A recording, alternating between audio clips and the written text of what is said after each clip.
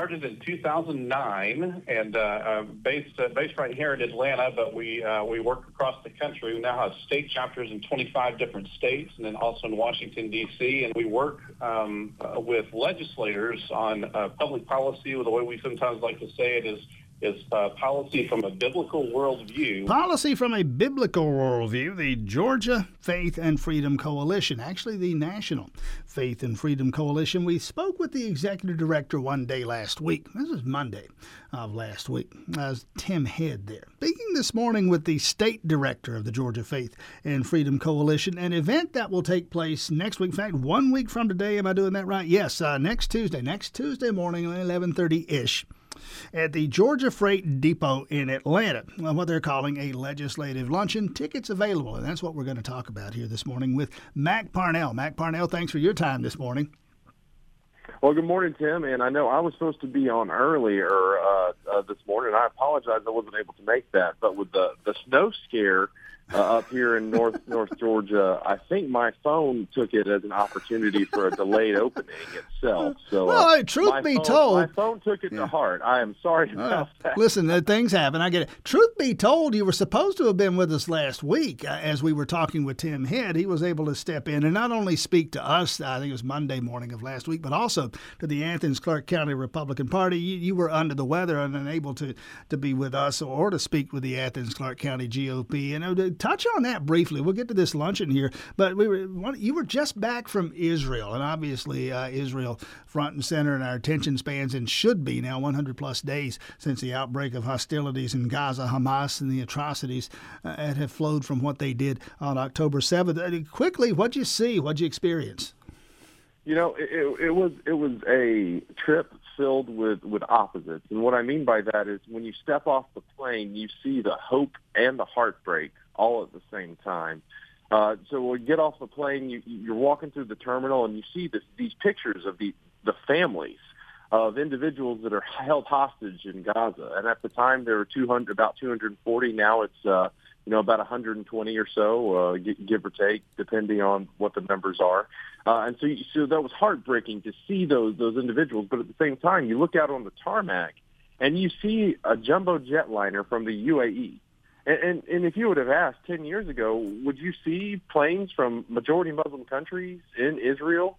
It would have been unthinkable. So you have this heartbreak of what happened on October 7th with the hostages being held, and you have that hope of brighter days ahead, of peace ahead.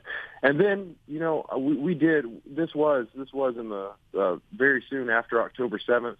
We went to Kfar Aza, which is one of the kibbutzes on the Gaza border that was hit the hardest, and it was still smoldering when we got there, and the smell and the depictions of what you would saw is. I know there's a mixed audience listening, so I'm not going to go into full details of what all we saw, but it was heart-rendering, and you see the worst of humanity. We saw burned houses, we heard stories we stood in the rubble of houses where entire families were eliminated by these terrorists, by these monsters, by this evil.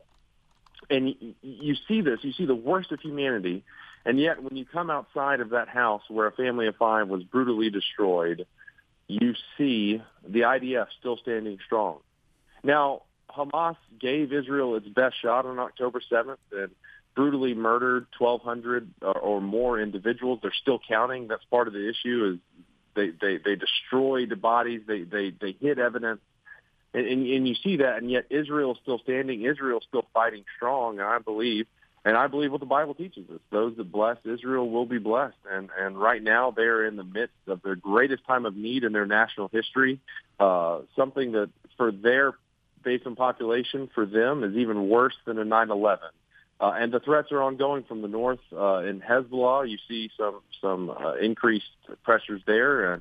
You got the Syrian border that we overlooked and got a strategic briefing there. And then, of course, Gaza. And that's all surrounded in this axis of evil, this circle of evil, this ring of fire from Iran, which is just mere hundreds of miles away. Plus, they have proxies all over the border. So It was heartbreaking to see it, but also encouraging that Israel is still standing. And Mack Parnell, the Georgia Faith and Freedom Coalition State Director of the Georgia Faith and Freedom Coalition. All right, the event a week from today, as we said, the Georgia Freight Depot there in Atlanta, a luncheon. I was talking earlier about this. The folks are going to be there. Why, the governor's going to be there, the lieutenant governor, and the attorney general, and the labor commissioner, and former senator. Yeah, who cares? Because you also have Sid Bream and Benjamin Watson who are going to be there, and I'm going to be a lot more interested in what those folks have to say. Well, that's right. Yeah, Sid Bream, he's a champion. Obviously, if you're not familiar with Sid Bream, 1991, you see the clip every time there's a Braves compilation where they say, Braves win, Braves win, Braves win. It was in the National League Championship Series when Sid Bream, who says, he claims to be faster in person, but he beat the throw. He beat the throw at the home plate, sent the Braves to the World Series in the worst of first season. It's an incredible, iconic moment in Braves history. And the funny thing is, so they were playing the Pittsburgh Pirates in that series, and the person who made the throw from the outfield to home happened to be Barry Bonds. Mm-hmm. So Sid Bream beat out Barry Bonds, and to top it all off, Sid Bream now calls Pittsburgh home. So it's come full circle. So he's coming in from Pittsburgh to come speak with us at the. And I gather he's going to talk about more than baseball. He probably has to talk about that moment everywhere he goes, but he's going to talk about more than simply baseball.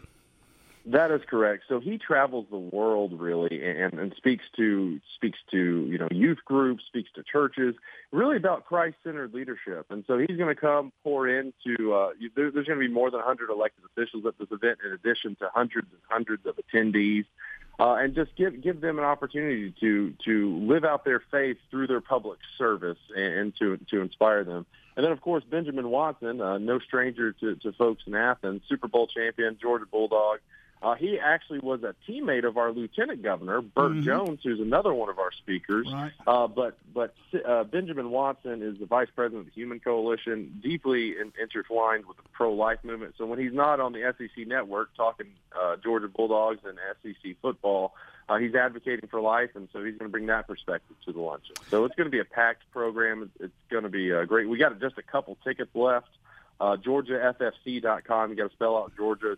GeorgiaFFC.com. That's where you can find more information. But it's going to be a wonderful, wonderful morning to afternoon. And the idea being, and we talked about this with Tim Head a week or so ago, and just a couple of minutes left here, Mack Parnell. Part of the mission statement is to speak to legislatures across the country, Congress when the need arises, but legislatures at the state level, in this case the Georgia legislature, and approach these issues from a biblical worldview. Flesh that out for me for a moment. Yeah, absolutely. And you see that the parent is the highest form of authority that God has placed on the earth. And we just for that one example, there's a bill dealing with educational freedom, Senate Bill 233, which it's a school choice bill that for the bottom 25% of performing schools, if individuals are trapped in those schools, this gives them a lifeline so that their parents could direct their education. And we want to see strong families, as the Bible teaches. We want to defend life, as the Bible teaches. Defend religious freedom, to expand religious freedom, combat human trafficking. We also want to stand against anti-Semitism. There's another bill, House Bill 30, that we're working on that would do that. And then, of course, protect the lives and livelihoods of Georgians by standing against gambling. So those are just some of the things from a biblical perspective that we have been advocating for and will be advocating for. But it's just an important time to live your faith out in the public sphere when it's so unpopular, or it can be viewed as unpopular, but it's really not, because so many people share the values. Yeah, I mentioned that earlier in talking about Benjamin Watson specifically. To take what is such a courageous stance, to be a black conservative culturally and politically to begin with is an amazing profile, encouraging, and to go the extra step and to be as forceful as he is on the issue of life and pro-life legislation. Special applause to Benjamin Watson there. One of the two big speakers, Braves legend Sid Bream the other, in addition to folks like, the governor and the attorney general and others. Again, it's 1 week from today, the Georgia Freight Depot, a handful of tickets left. Ticket information, as we mentioned, at Georgia, you got to spell out the word Georgia FFC, as in Faith and Freedom Coalition, GeorgiaFFC.com, the website there. Mack Parnell, State Director of the Georgia Faith and Freedom Coalition. Thanks for your time this morning. Best of luck next week. Thanks for joining us. God bless you, and go Dogs.